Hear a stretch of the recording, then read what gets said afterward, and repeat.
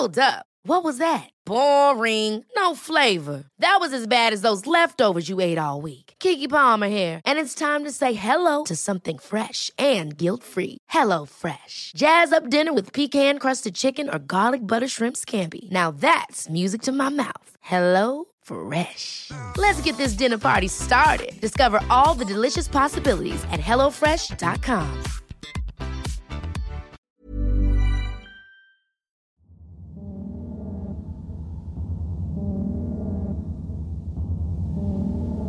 Life can be a slippery slope sometimes, and today's part 2 coverage of Fred and Rose West's story is one of those, where every time something happens, you think that things couldn't possibly get any worse, but somehow they do. Be sure to hit up part 1 before moving forward with listening to this episode. I'm Nicole. I'm Ben, and this is Wicked and Grim, a true crime podcast. Warning, the following podcast contains graphic content and materials intended for a mature audience. Listener discretion is advised.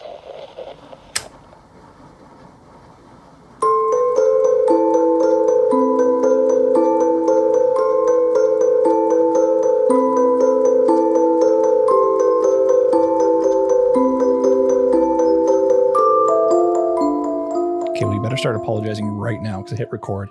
I'm sorry. You're sorry for what? You know what? I always get so much flack. I'm pretty sure though you were the last one to do a part 2. Was I? We're back with a part 2. You know, we made you wait. The time is here. You don't have to wait any longer. You made it. We all did it. We did it. It's worth it sometimes. I The think it suspense builds, you know? Yeah. I think this day and age, we're all too accustomed to just having seasons of shows dropped on TV and we watch it all at once. Mm-hmm. So that suspense building is good once in a while. Well, I must say, hopefully I can find this now. I discovered, and okay, I love this when I discover shit and like share something with you because it so happens just never. It so happens just never. It's just a rarity. Gotcha. Well, what do you have to share with me? You just So I had found out that Spotify does like Q&As or something on specific, like you can put a question out on a specific episode of a podcast. Yep. And so they had just randomly like did some for us. And it was, I think it was like, what did you think about this episode? Yep. Right? Yeah.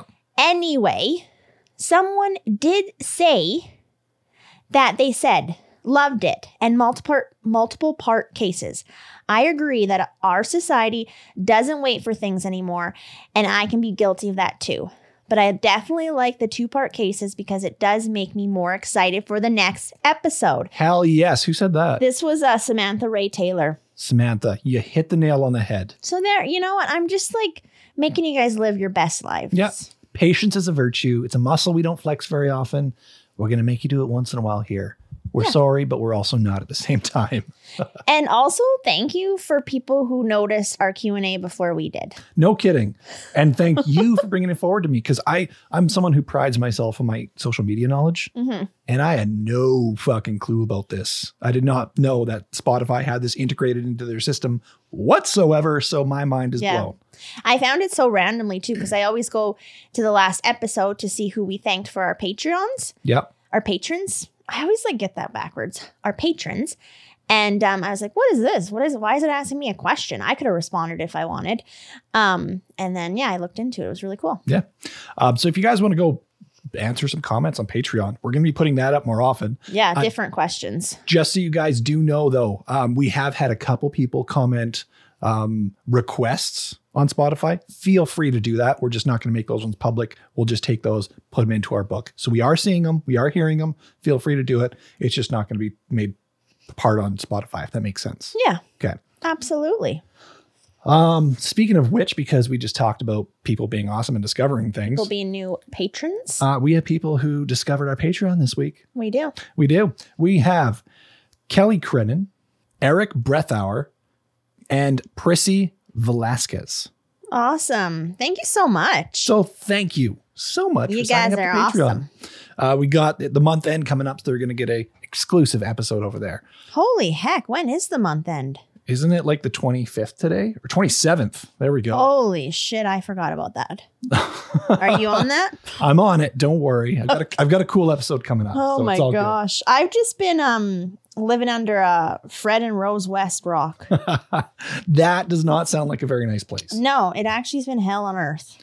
These people are something else. And if you thought last week's episode was rough, this one is so rough. Can you give us a quick rundown on how last episode did play out? Yes. So I did a little intro, but if you're listening to this is a part 2 episode. So you need to go back to the following episode and listen to that one first, or else none of this will make any sense. Fair enough. So we left off last episode with Rose pregnant and the family moving into their forever home. It was 25 Cromwell Street. We talked about both Fred and Rose, how they experienced sexual abuse within their households growing up, which is very unfortunate, and how pregnant Anne McFall, Charmaine, and Rena had already fallen victim to this notorious couple.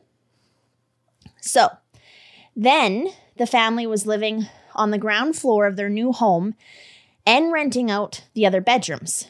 And after Rose gave birth to their second daughter, May June, Rose found another way to make some additional money. And that was where I was apparently an asshole and stopped the episode. So does that all ring a bell? Yes. Okay. So this is where we're starting. Okay. So she had a room upstairs that was called Rose's room. She was the only one with the key to this room. And within said room, she would conduct her sex work to both men and women with encouragement from Fred. Outside was a red light that would be turned on when no one in the household was to disturb Rose and whoever she had in that room with her. Now, something I didn't even put in here, and we just do that so often. We don't have it in our notes, but then just little things remind us of stuff. Mm-hmm. There were also allegedly holes in the wall, I guess, of this room. Oh, no. That Fred could look in. Okay. I mean, not that that's great, but that's not what I was thinking worse. I was thinking glory holes. Oh, you went that? Okay. I assumed you were talking glory holes. No, it was peephole. Peepholes? Is that? Yeah, peephole. Yeah. Okay, I was like, all of a sudden that sounded sexually gross, but I don't think it is. Well, I mean, the intent is there still, but no one is ever going to be able to say the word peephole without thinking about Fred and Rose West now. The word peep is not inherently dirty. Okay. People are just going to look at those little like marshmallow peeps on Easter coming up all naughty now. Great. Those are disgusting. Those aren't good for anything. I actually don't even know if I've had one. You haven't had a peep? No. Okay, we're going to be trying peeps. You just said they were absolutely disgusting. Why on earth do I want to try one of those? Because you have to know how disgusting they are. Like isn't it just a marshmallow? Yeah, a shitty ass marshmallow. Okay. It's like if Lucky Charms was super old and super squishy. Oh, gross. That's what a peep is. Okay. So her work with her male clients seemed to go well without a hitch, but Rose's female clients had a different story to tell. They said that Rose always took things further, and when Fred joined them, he didn't do anything to hold her back. Instead, the both of them seemed to enjoy taking things further than the women were comfortable going, and their sexual activities always seemed to be based around dominating their partners. They're into dominating. Gotcha. That whole, I don't know. I kind of mentioned it last time, that alpha mentality sort of thing. Yeah. Yeah. So by 1977, Rose's father was back into their lives, but when he found out that Rose was a sex worker, the response wasn't a good one. Apparently, instead of trying to help his daughter, her own father allegedly started buying her services too. Oh. Which honestly, I don't know. I have like a lot of trouble believing that. But it wasn't like numerous reports. Oh. But remember, he did sexually abuse her as a child. Yeah. So I don't know. It's really disturbing. That's just like the sexual abuse. Don't get me wrong. That's horrible. But for some reason, the purchasing of it makes it seem almost worse, because I can guarantee you she's not willing still. It's almost like she has to pretend she's willing in this case, which makes it feel worse, you know? Yeah. Well, she would still, like, she's still always, throughout this whole story, really, she's still very young, right? Yeah. And Yeah. so- Oh, that's a whole basket I don't want to unpack. Wow. No, well, okay. let's just carry on here. Please do. By 1983, Rose had given birth to 8 children. At least 3 of those were from her clients. So they were not all Fred's kids. Fred treated them like they were his own, and even covered their tracks by telling them that they looked differently to their other siblings because Fred's great-grandmother had been a woman of color. Okay. So, I mean, that in itself is a nice thing to ensure that people don't feel different. And it's like, no, we're still family regardless, right? That just regardless of who it's coming from is a nice sentiment, I guess. I don't know. I can't think anything The silver lining out of that guy's mouth is nice, but I guess I like to play devil's advocate. You know, he's that. at least making everyone feel like they're part of something. Oh, I don't know. Anyway, good God. This whole episode's going to just be like, Yeah. just bad. Okay.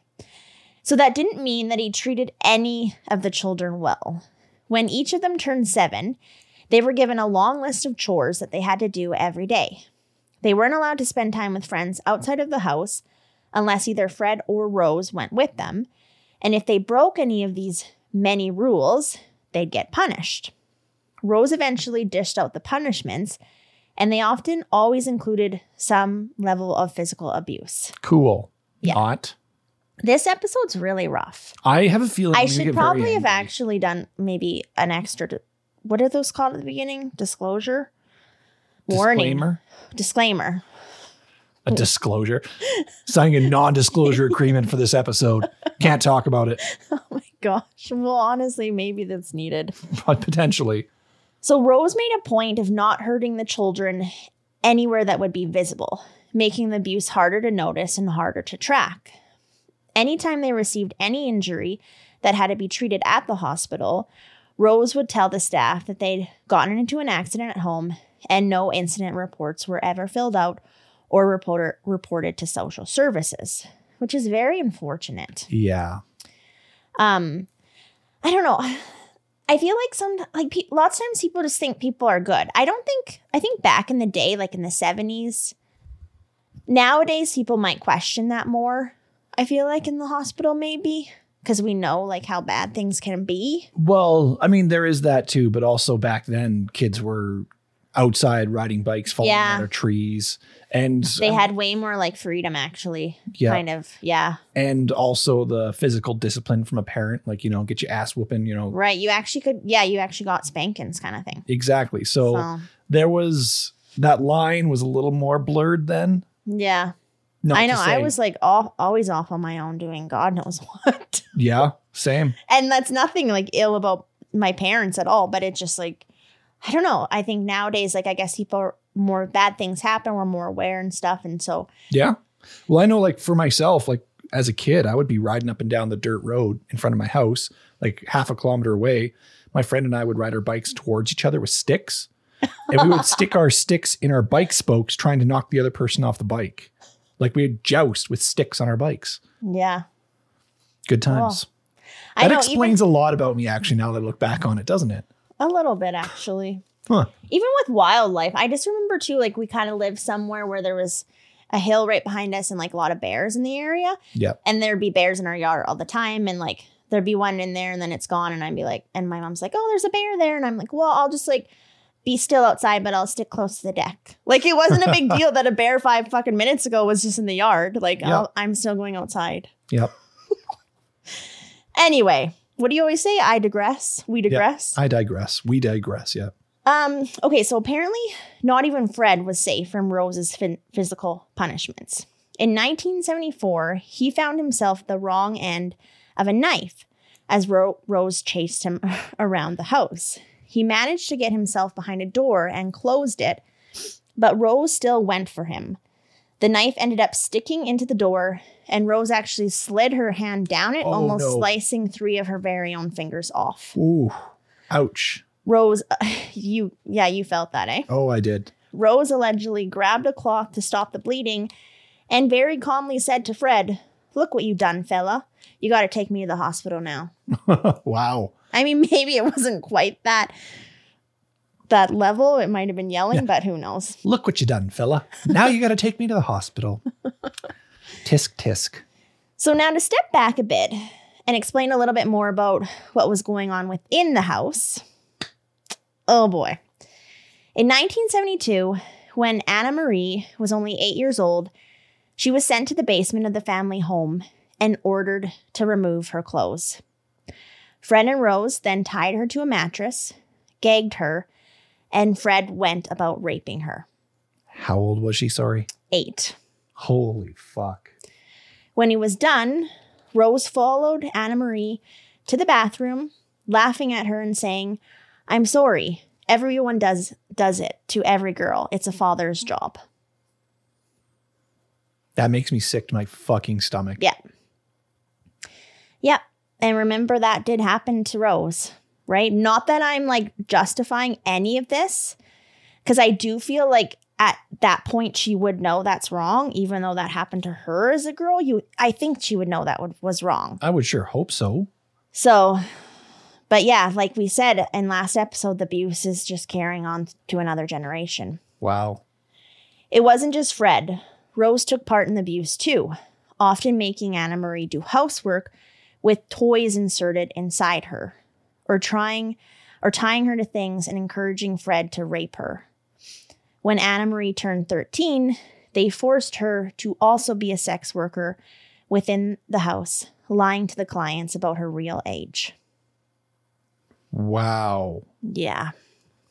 What the fuck? And I left out some pretty brutal things too. Like there was worse stuff. Oh, no. Yeah. Like honestly, reading about some of this case, it's just like there was just like a knot in my friggin' throat the whole time. Like it's unbelievable what these kids had to go through. Holy shit. Wow. All right. Yeah. And we're just getting started in this episode, basically. Okay. Yeah. Okay. I don't know how well I'm going to do for the remainder of it. Oh, yeah. You're going to just hate them. Like, these people are disgusting. Sounds that way. So later that year, they hired a 17-year-old nanny named Caroline Owens. Caroline noticed that Anna Marie seemed withdrawn and depressed, but she had no idea what was going on behind closed doors. She may have been able to put two and two together when Fred went about forcing himself on her. However, she was able to flee the home. According to Fred, both he and Rose knew that Caroline often hitchhiked on a Pacific part of a motorway, and one day they went out looking for her. So she did manage to get away, but now they're searching for her. He said that the whole point of going out and looking for her was actually to see if Rose would kidnap someone with him. When they found her, they told her that they were very sorry for everything that happened back at their house, and they offered her a lift. She took it, didn't she? She unfortunately agreed. Oh, no. No. Yeah. She was then taken back to their house, bound, gagged, and assaulted by both Fred and Rose. She only managed to get away with her life because she led them to believe that she wanted to work as their nanny again, and she escaped later from a trip to the local laundromat. Well, I'm glad she escaped. Yes, so she basically, that's pretty smart. Oh, yeah. Because she had just probably experienced one of the most traumatic events of her life, and then she went about waking up or the next day just being like, I'm going to be your nanny, like playing with the kids, cleaning the house. Mm-hmm. And then the first opportunity she got, she still made sure she was thinking all her actions through, and she just fled. Yeah. Peace the fuck out. Good for Yeah. her for thinking that through and actually bringing it to fruition. Totally. Because it's easy to panic in a situation like that. So keeping your calm and Oh, yeah. thinking out your steps methodically, that takes a lot. I would agree, yes. So she only managed to get away with her life because she led them to believe that Oh, holy shit, I'm just reading the same line again. Yeah, you are. Way to go. Sorry. Smooth. So she reported the assault to the police, but it all proved too much as the court date drew nearer.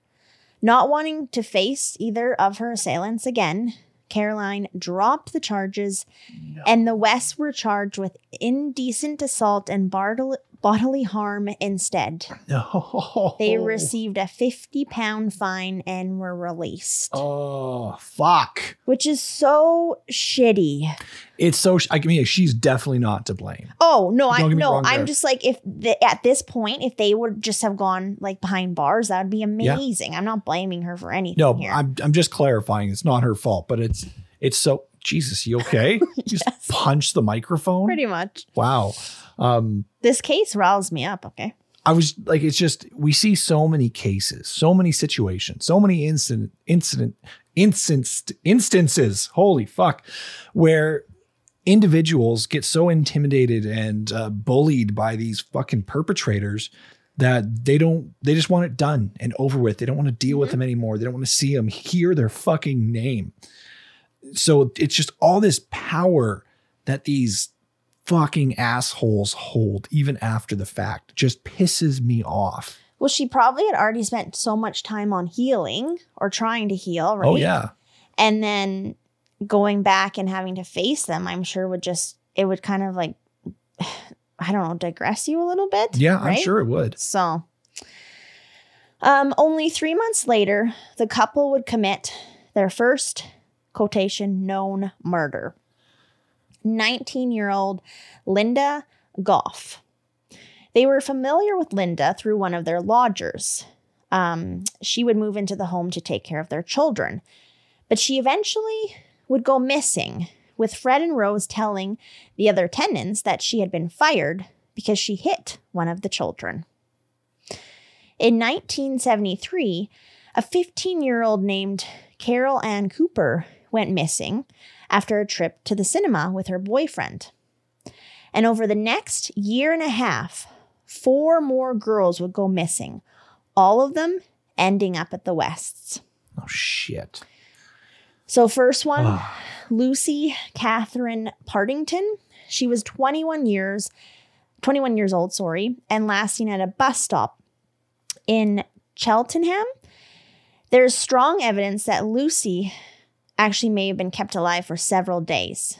A week after disappearing, Fred went to the hospital to get a cut stitched up. It's believed that he got this injury while dismembering Lucy's body. Because apparently, at the end here, they found a knife that matched The injury? the injury with her body. So, yeah. Okay. Wow. Teresa, and I'm so sorry, I'm going to be butchering your last name here. Siegenthaler. She's also 21 and was abducted while hitchhiking. So I should just know, like, a lot of the people that they did target, like it was through hitchhiking or through them lodging at their house, and they kind of targeted people that may not have been reported as missing right away, right? So more like vulnerable women. Yeah. Almost like wayward individuals kind of thing. People who are, I don't even know if wayward is the right word for it, but people who are, I don't know, they won't be missed right away, I guess. Yeah. Yeah. They just might not have been noticed because maybe they're all like often traveling around or something. Free-spirited individuals. That's a way better way of putting it. Free-spirited people who are going to be traveling around. Their friends, family don't know where they are at all times, that sort of thing, right? Yeah. So Shirley Hubbard, she was age 15 when abducted from a bus stop. When her remains were found, apparently her head was completely covered in tape with only a rubber tube inserted in her nose to allow her to breathe. Oh, fuck. Could you imagine? Yeah. Wow. Like just the torture that they were doing to these poor individuals it's horrible. It's horrible that there's people out there like this. It It's is disgusting. One of the worst thing that popped into my mind about that. Sorry, I'm going on a little bit of a comedic part here. I'm just thinking I always have like one nostril that's clear and one that's not. And it switches like every fucking hour. I swear to God. Good God. Okay. It's like a normal thing. Feel your nostrils right now. No. Just cover up a nostril and breathe through one. One's going to be more clear than the other. I guarantee it.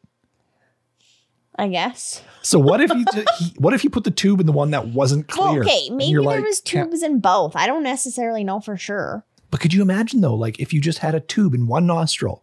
Well, To breathe out I of. honestly couldn't imagine being in that situation. Like, because I'm actually like more of a mouth breather, which people think is weird, I think. You're a mouth breather. That's a negative thing. I don't Negative give a connotation. shit. It's not a negative thing. It's I just, literally breathe through my mouth more. Anyway, but it's negative connotations from name calling and so on and so forth. That's all that I'm would saying. just be horrible. Like, you're in that much fear and then you can't breathe properly. Like, I honestly can't even imagine. I know. I But can't now even imagine only having the one nostril that you can't breathe out of, and that's it. Well, yeah, you're probably just done. Yeah, and that's fucking terrifying. Yeah. Okay, so Juanita Mott, she was 18 years old and a former lodger of 25 Cromwell Street. Right after this, in 1975, Fred put new concrete down in the cellar of their home, and things seemed to calm down for a little while. Fred turned the basement into a bedroom for his older children, and that was that. But then in 1978, Shirley Robinson, a lodger, would go missing. And I'm just going to say, those 3 years, they were still doing shit, in my opinion. There's no way that they would just have a 3-year break. Probably. I mean, sometimes I guess actually serial killers do have breaks for certain reasons, but well, I mean, maybe they were just busy with renovations. I mean, that the As- renovations, though, as were to- casual as that sounds, it's a very possible were thing. to cover up the bodies. Yeah, I know. I'm assuming that's the case. Oh, okay. They had so many bodies. They're like, we have a lot of renovations to do. Well, yeah, maybe they are like, because renovations take time. They take time. They take money, Yeah. right? And slowly working on this sort of thing. It doesn't sound like they're the individuals who are going to be working all too hard, in my opinion. So it's probably going to be an extended project. Way to stereotype. I mean, I'm just saying. Okay, so Shirley Robinson. Shirley developed relationships with both Fred and Rose. And at the time of her disappearance, she was actually pregnant with Oh, Fred's no. child. No. I mean, this guy, like, he impregnated a lot of people because he's kind of like a cheater as well. So at the same time, Rose was also pregnant, and apparently it was not with Fred's child as well. Foolishly, Shirley thought she could displace, is that how you say that? Rose, and become Fred's new wife. Yeah, displaced. Yeah, okay. But she went missing. But she went missing. In 1979, Fred and Rose took in a 17-year-old girl named Allison Chambers. She'd come to work for the Wests, once again, as their live-in nanny, when she herself would also go missing. The children at the West household were growing up amongst all of this chaos and abuse. By 1979, Anna Marie had run away from another vicious beating from Rose. She was pregnant at the time, and I think pregnant like with Fred's baby. Mm-hmm. Thankfully, I think what had happened is it was like the baby was growing in her fallopian tube or something, so it did have to be terminated. But maybe that is a good thing, right? That baby was from her dad. I mean, that's a touchy subject. It's very touchy. Yeah. But maybe it just wasn't meant to be, right? Yeah. So, I don't want to say any sort of pregnancy termination is a good thing. I don't want to say that an individual should or should not terminate, but I mean, yeah, given the father and the situation. Yeah. Yeah. That's weird. So natural causes pretty much kind of happened in that one. And yeah. So in this time, it was clear that she had no intentions of coming back to Fred and Rose. With her out of the house, Fred shifted his attention to Heather and May, who were both on the cusp of puberty. They'd already experienced sexual abuse at the hands of their father, but with Anna Marie gone and the both of them now teenagers, things escalated very quickly. After and sometimes during the abuse, Fred would explain his actions by saying things like, "I made you. I can do what I want with you." Oh, he's one of those, hey? Mm-hmm. I brought you into this world. I can take you out. Fuck off. He even stated several times that he planned on fathering children with both Heather and May at least once. At least once. Yeah. Holy, this fucking Like, isn't that guy. just fucking disgusting? Oh. Holy shit, it's too much. I'm going to move forward. I'll just give you a Please minute. do. Please fucking do. The abuse was not just something that his daughters had to endure. Fred didn't sexually abuse his sons, but his first son, Stephen, was told that he would have to have sex with Rose by the time he was 17 or face the consequences. Though from what I could find, that seemed to have just been a threat. I don't think that actually happened. I think it was a threat. Wow. Heather, May, and Stephen were all around the same age, and when the abuse and the threat of abuse in the household ramped up, they did try to stick together. Which, good God, that's just so sad. I can't imagine living in a house like that. I know, because like you're a kid, like you don't have anywhere else to go. You don't. You And- literally don't. And they probably don't know any better either. Especially the way they're teaching them. Like, this is what a father does. Yeah. Like, you think that this abuse is normal. Everyone's going through this. And I'm overwhelmed with how these kids would fucking feel. Yeah, and that just actually made me think back. Like something I'd even read was Rose to like Anna Marie was like, yeah, you're lucky that like you're being taught this and you're going to know how to like treat and like pleasure your husband and shit. Like just Wow. fucking disturbing as shit.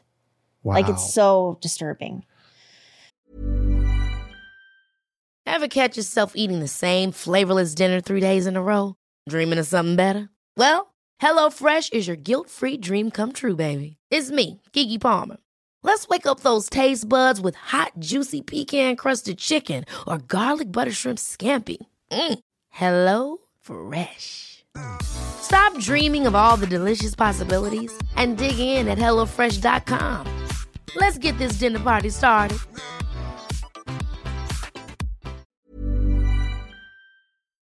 So they made a pact, especially when it came to dealing with their father, and they made a point of never leaving either Heather or May alone with him.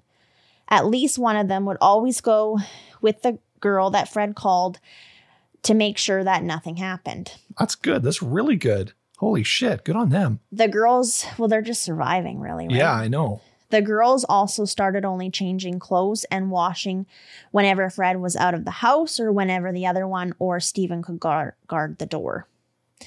But see, this isn't just surviving, though, because just surviving is almost like a self-preservation. This is not a self-preservation. This is looking out for each other. Yeah. This is much more than surviving. Which is really good that they're looking out for each other. Mhm. So at least they have that.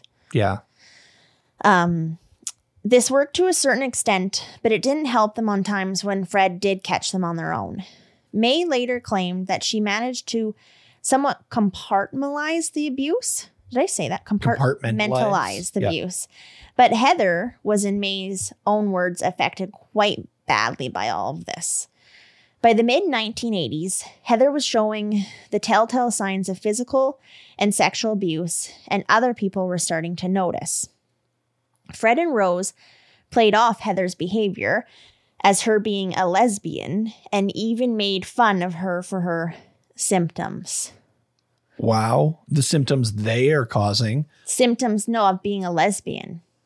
Yeah, but they're attributing the symptoms of sexual and physical and mental abuse Yeah. to being a lesbian. I know, which So is they're- ridiculous. Yeah, so they're saying these sexual abuse, so these abuse symptoms are attributed to being lesbian, and now we're making fun of you for those symptoms. Yeah. Which are apparently because you're a lesbian. It's like, holy fuck. A, you're causing those. B, you're lying. And now you're the C rubbing it in her fucking face. Yeah.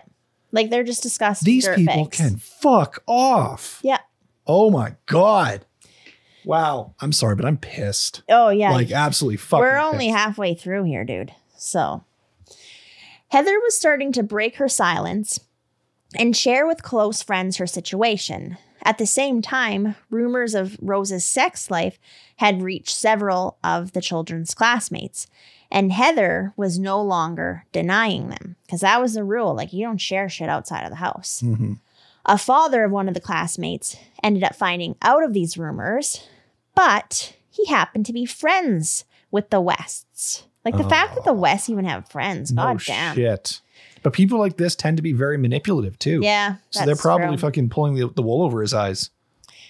So soon word reached Fred and Rose that Heather was divulging some rather disturbing secrets of their home life. Was she divulging those secrets though? She just wasn't denying them. She wasn't denying, but then she did also talk to some close friends too Oh, okay. about what was going on.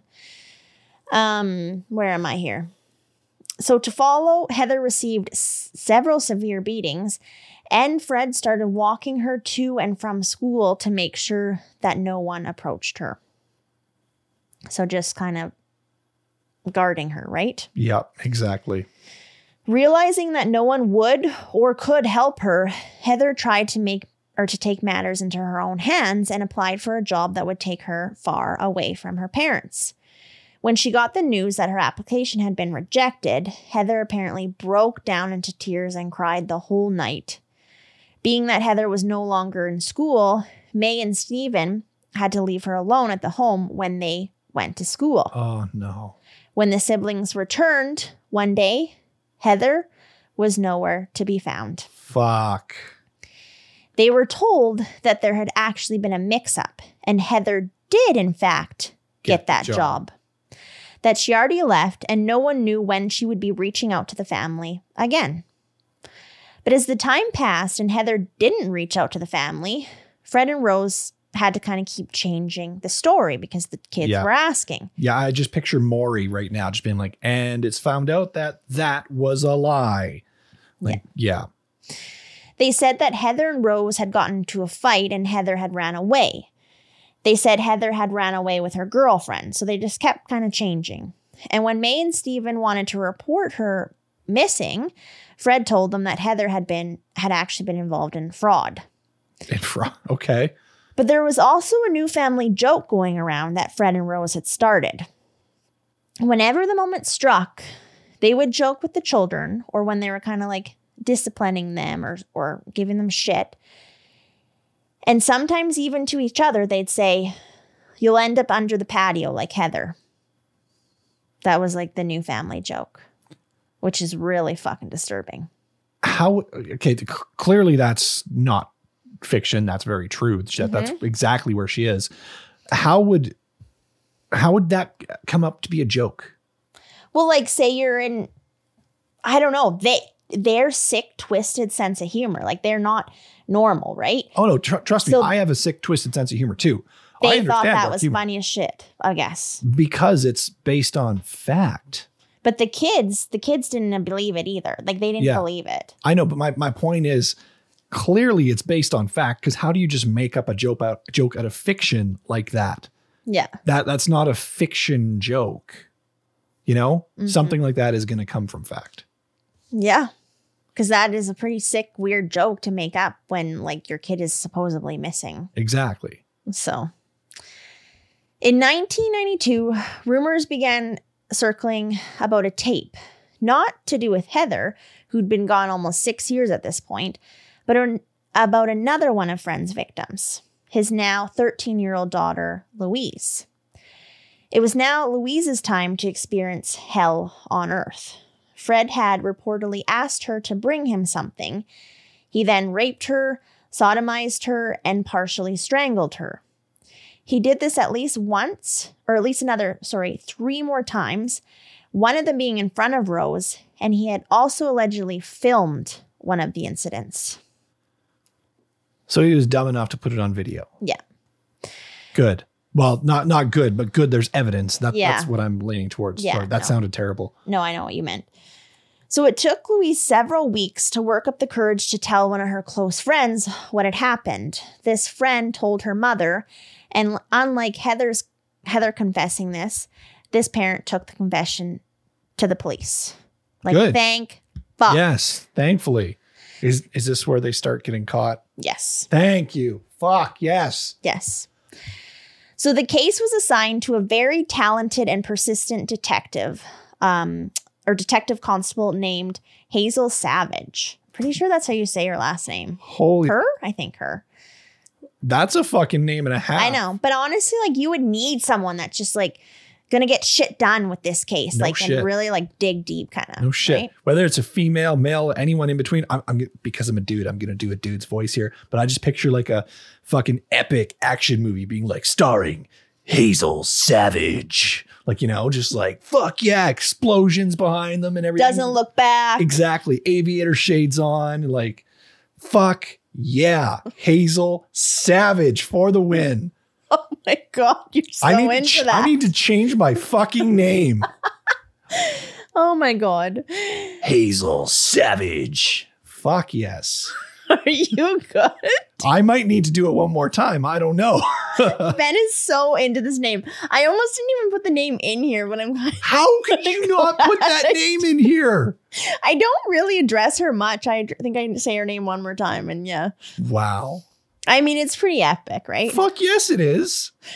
Okay. Hazel fucking Savage. Okay, I'm done. Okay, are you? I promise. Just have us a beer. We got to move on here. Okay.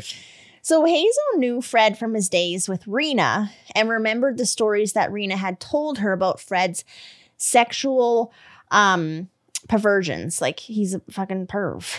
Oh, he's More than a perv. He's perv. a fucking, like, sometimes I just want to say so many things, but I'm like, tone it down. Everyone is on the same page. We all know he's disgusting piece of Okay, shit. I'll say it for you. He's a cunt. Yeah.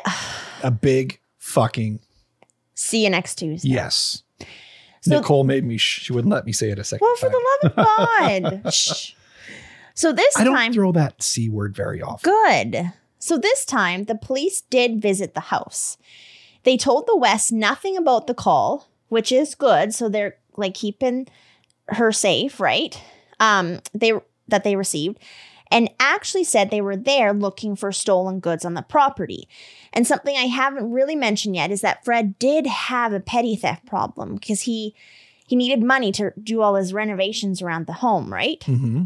See, I said that. Yeah, but the renovation, it's not like a normal, like, I'm going to fix my deck. It's like he's fixing his deck because there's like bodies under there. Yeah, but regardless of the reason, it takes money, resource, time, which is probably where that Maybe.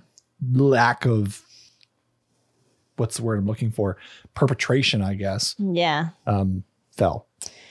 The police spent a lot of time going through Fred and Rose's extensive pornography collection. They didn't find the one of Louise, which is, I feel like, probably a good thing. Just that it doesn't get out there, right? Like, Yeah. no, I don't know. Yes. I feel like just no one should see that. Agreed. But the children of the household were removed from the house, and medical examinations did reveal evidence of both physical and sexual abuse. So glad they're out of there now. Fred and Rose faced charges of rape and child cruelty, and for Rose, she also faced charges of inciting her husband to rape their daughter as well. God, the fact that I have to say shit like that. And neither of them could get their story straight about Heather.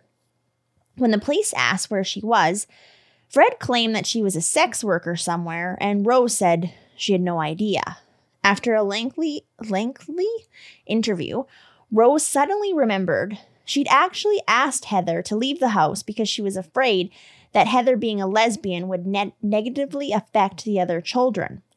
Rose claimed that she'd even given Heather £600 to help her set herself up somewhere, but she didn't know where Heather was living now. Wow, that is the to quote one of my favorite movies. That's one big pile of shit. Yeah. Like, Heather was legitimately like her first child. Yeah. That's so bizarre. Like, it's wow. So when Anna Marie found out what was going on, she reached out to the police with hopes of confirming the abuse. Yes. Mhm. Like, I'm right on. That's so good. She also told them that even though she'd been trying to reach them for years, she hadn't been able to find her mother, Rena, or her sisters, Charmaine and Heather. Which is good because unfortunately at this point, the current case the investigators had against Fred and Rose was actually collapsing as the children were getting scared. Louise was realizing she didn't want her parents to get into trouble. They were retracting their statements, and Anna Marie knew she needed to do the same in order to protect her siblings. Wow. The police realized they needed witnesses who were not afraid of Fred and Rose, Yes. and that was not their children after everything that they had been through. Mm-hmm. Fuck. Okay. Yeah. I'm very torn here, but yeah, I know. I understand. They focused their search on finding Heather, Rena, and Charmaine. And unbelievably, Fred and Rose were let go, although the younger children did stay in social services. So they're no longer in custody. Yeah, they're Fuck. back at their fucking house. Fuck. Yeah.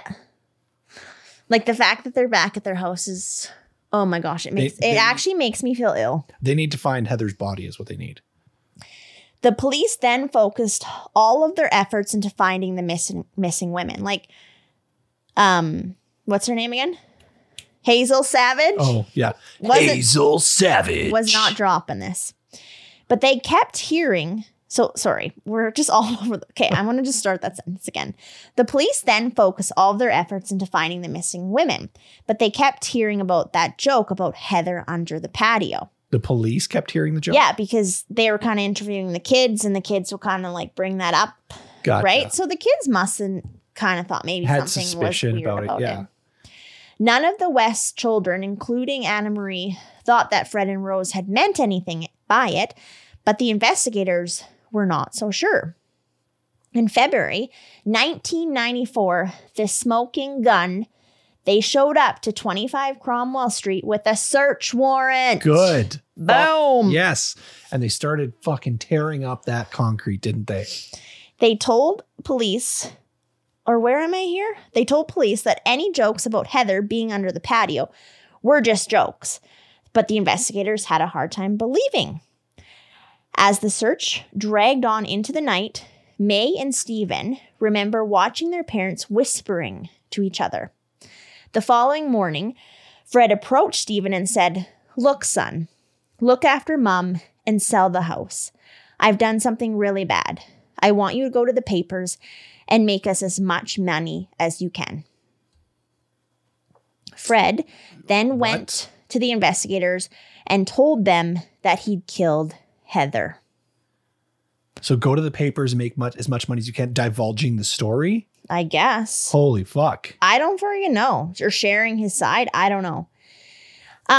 Which is interesting because I almost wondered if he hoped that would call off the search. Like if he was, okay, I'm just going to admit to Heather and then they won't go about trying to find like other women. That was kind of what I was wondering if what he was doing there. Maybe. You know? Or maybe it was more of a self-sacrifice, like they're gonna find the remains. That's a fact because they're digging there right now, right? So it's like if I just admit to it and say it was me, then maybe your mother, Rose, will be left alone. Because I'm gonna let me just carry on here and then we'll keep talking about it. Okay. So Fred told them that it had been an accident and that he'd strangled her in a fit of rage. He then said that he dismembered her body, left her in a dustbin while he dug her a grave and then buried her out in the garden. He said that Rose hadn't been involved in the murder at all and she hadn't even known about it until just now. He then volunteered to show the investigators where he actually buried the body. And okay, let's just stop there. So I feel like he was just like, this is where you should search. Like, you don't need to search anywhere else. Yeah. Like, I'm guilty. Rose didn't do anything. Like, let's just move on with our lives here. Yeah, he's probably trying to. It's a combination of what I said and you said, I think, by the sounds of it. And did you know that actually there are areas where you can legally bury remains in your backyard and stuff? Oh, really? Hey. I mean, if you're in a little lot downtown or something like that, probably not. But there's certain areas, at least I'm talking about like North America, in Canada and United States. There's areas where you can bury remains of loved ones and have graves on your property. Yeah. Yeah. Well, think of what's that show that we watched, Yellowstone? Yeah. I was literally thinking about that grave. Yeah. They dug graves on their farm, hundreds of thousands. Yeah, they have huge. Yeah. They have like the room and all. Yeah. But yeah, it's legal. In some areas, it's legal. Okay. As they were excavating her remains, they came across a third thigh bone. Of course they did. Fred told the investigators that there were 2 more sets of remains in the garden. one of them belonging to Shirley Robinson and allegedly one of her friends. Being that 3 sets of human remains had now been found, a decision was made to thoroughly search the entire property. Yeah, rightfully so. To which Fred confessed to the additional murders and their whereabouts, which is so interesting to me. So basically, the investigators are like, we have a warrant. We're going to dig for remains in the spot you said they were going to be. He's like, okay, fine. There's one body there. Let's drop it now. And they're like, well, we're going to dig the body up just to be sure. And then they're like, actually, there's 3 here. And he's like, okay, fine. I killed 3. Now let's stop. They're like, no, we're going to keep going. And he's like, shit, there's more. Yeah. Like, holy shit. Yeah. Each victim had been extensively mutilated and showed signs of experiencing extreme sexual assault before death. Fuck. Yeah. Fred stuck to his story that Rose hadn't been involved in any of the assaults or murders, but the police thought otherwise. They also arrested her on April 20th, 1994. Rose claimed that she was innocent, as she still does to this day. Yeah, I guarantee you that's a fucking lie. Yeah. I mean, a lot of people, see, I'm definitely like not a Rose fan here because I feel like she's an awful person. But then a lot of people point out like she was just a young person when they met, right? So she was very much so manipulated. But I also do think she was a terrible person even at the time they met too already. I guarantee you she was manipulated in many ways. Yeah. However, just because you were manipulated doesn't excuse your actions when you are involved in a fucking murder, abuse, and any shape or form of your own kids. Yeah, and any harm in any person.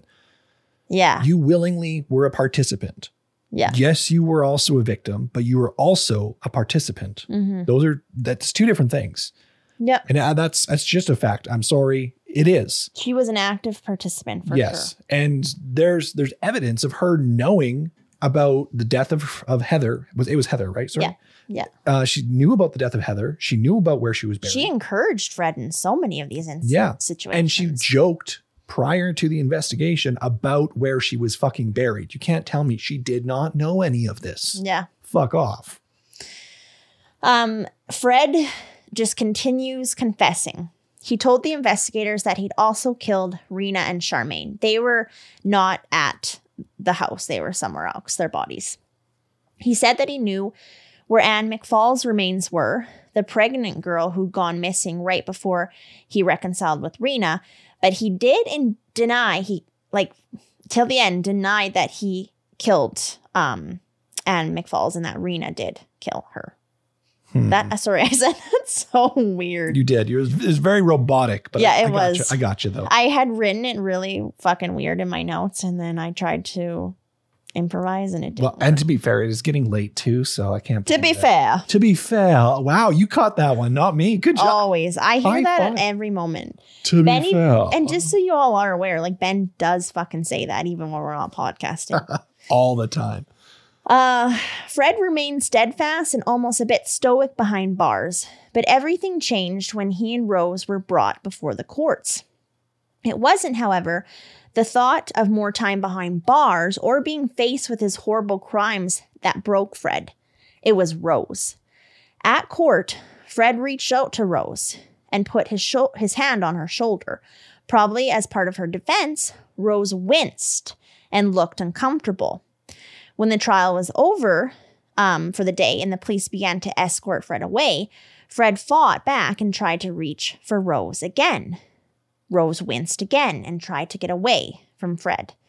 This allegedly just broke him. Rose was the love of his life, right? Mm-hmm. He then became noticeably depressed. He sent letter after letter to Rose and asked their kids to pass messages on to her, but Rose turned her back on him. She was sticking to her story about not knowing anything about the murders, including that of Heather, and she was hanging Fred out to dry. I mean, good. He deserves to fucking rot. Mm-hmm. But again, she is not just a victim. She is also part of it too. Yeah. That doesn't mean she's not a victim too. She is a victim. I feel sorry for her in that aspect. Yeah. But she was also a part of it. Fred then had a change of heart and admitted to the investigators that Rose had been a part of this all along. He said the only murder that Rose hadn't been involved in was Ann McFall's, and that it had actually been Rena who killed her. Sorry. Okay, I said that earlier too, and it's in there twice. He then hung himself in his jail cell on January 1st, 1995. Rose was to face the charges alone. She was charged with 10 murders. The verdict was simple and unanimous. She was found guilty and sentenced to 10 life sentences without the possibility of parole. My heart fucking stopped for a second. When you said 10, I was like, that better be life sentences, not 10 years. Oh my gosh. Because she wasn't super old when they were like going through all this. So holy shit. I'll finish this case with this. I came across an article from 1999 where one of the West children attempted to commit suicide, and she hasn't been the only one to try to do so. She had not wanted to be rescued and said, "People say I am lucky to have survived, but I wish I had died.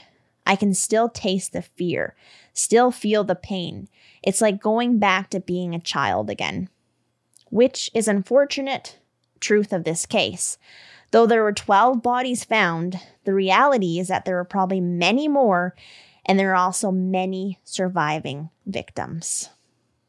That was one of the most heartbreaking things I fucking heard. Holy I shit. know. Actually, I almost didn't put it in there because it makes me want to sob, but yeah.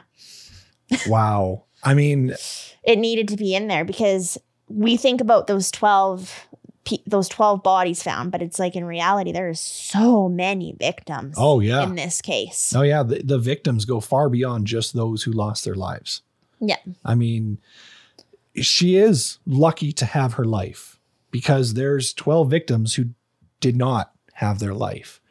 But with that comes the caveat of all the suffering, the remembering, the pain, the torture, the PTSD, you name it, the list goes on. Mm-hmm. She is not lucky to be living with those. She lived through a literal hell. Yeah.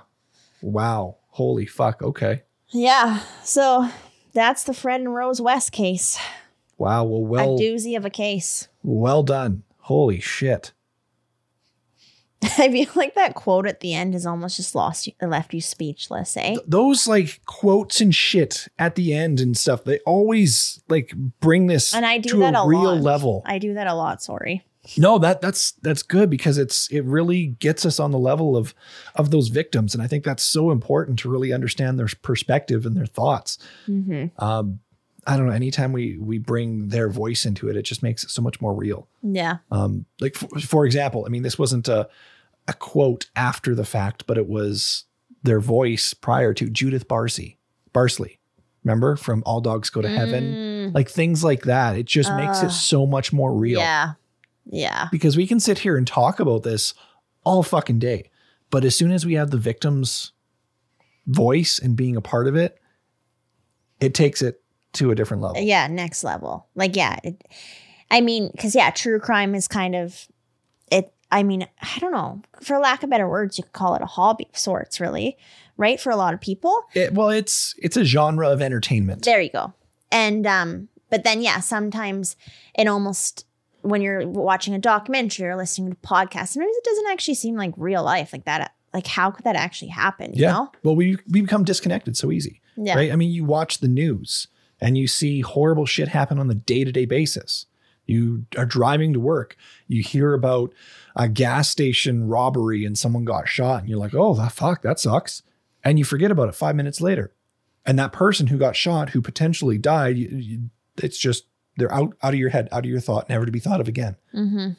Because these things happen so often. But as soon as you have that connection to a real human being, that real person's perspective, that's when it becomes so much more fucking real. Yeah. Totally. Wow. Well done, babe. Thank you. That was hard to hear, but well done. Yeah, I realize why I was like putting that one off a little bit. Yeah, you really put that one off. Just because like I knew it was going to be a lot to research. I mean, you could go way more like down a rabbit hole with this case, and like there's books and so much. But yeah, it's also very brutal. And I do actually do couples sometimes, right? Yep. And yeah, just the thought of them, like Fred was able to pick up those hitchhikers too because Rose was there. Yeah. Right. And they just like play off each other. And it's just like the psychology behind all of it too is just mind blowing. Well, think about it in the hitchhiker's perspective. I think this was, what was the woman in the boxer? What was that one that we did not too long ago? Oh, Colleen. Was it Colleen Stan? I think so. Yeah. Yeah. She was a hitchhiker who was picked up by a couple. And didn't they have a baby? I think so. Yeah. Yeah. So that atmosphere of, oh, it's safe. It's a couple. It's a family versus, oh, I'm getting into a single man's vehicle. Mm-hmm. And as a man, it's terrifying to say that men are the fucking scary ones, but it is very much so true. So if you're getting in a single man's vehicle, that could be potentially terrifying. But there's another person in there, a woman, a child. It puts you at ease so much easier. Well, yeah, because it's hard to remember cases sometimes, like the nitty gritty details, but wasn't she one that turned down a ride that had like a whole bunch of men in one of the vehicles? So. I believe so. You researched it. I know, yeah. But well, we research case in depth every week. A lot of them blur together. Yeah, they do. But I'm pretty sure that was that one. So yeah. Anyway. That was tough to listen to though. Yeah. Fred and Rose can fuck off. Mm-hmm. They suck. To put it lightly. Yeah. To put it lightly, yeah. They fucking suck. Yeah. Holy shit. Okay. Well, we appreciate you guys listening to Nicole's two-parter, and thanks for making us wait a whole nother week. You're welcome. Building My our pleasure. Patience. Yeah, you did good. And we appreciate you guys showing up for part 1, part 2, all the episodes. We've got something really cool we're going to share with you here probably tomorrow. So check our social media for that. If not, we're going to be talking about it next week on the episode. So stay tuned because it's pretty cool. It's a big one. Pretty exciting. Yeah. So yeah. Until then, though, social medias are down in the links so you can follow it to check it out. We have Patreon. We have website. Feel free to sign up. Leave us a comment. Go over on Spotify. Answer the little question that we'll put up there. You could do that too. If not, you just want to listen. That's fan-fucking-tastic. That's cool. We appreciate that and we love that. We love having you here no matter what. Yeah. So thank you for all the above. And thank you for the awesome episode, babe. Yeah. And until next week. Stay wicked.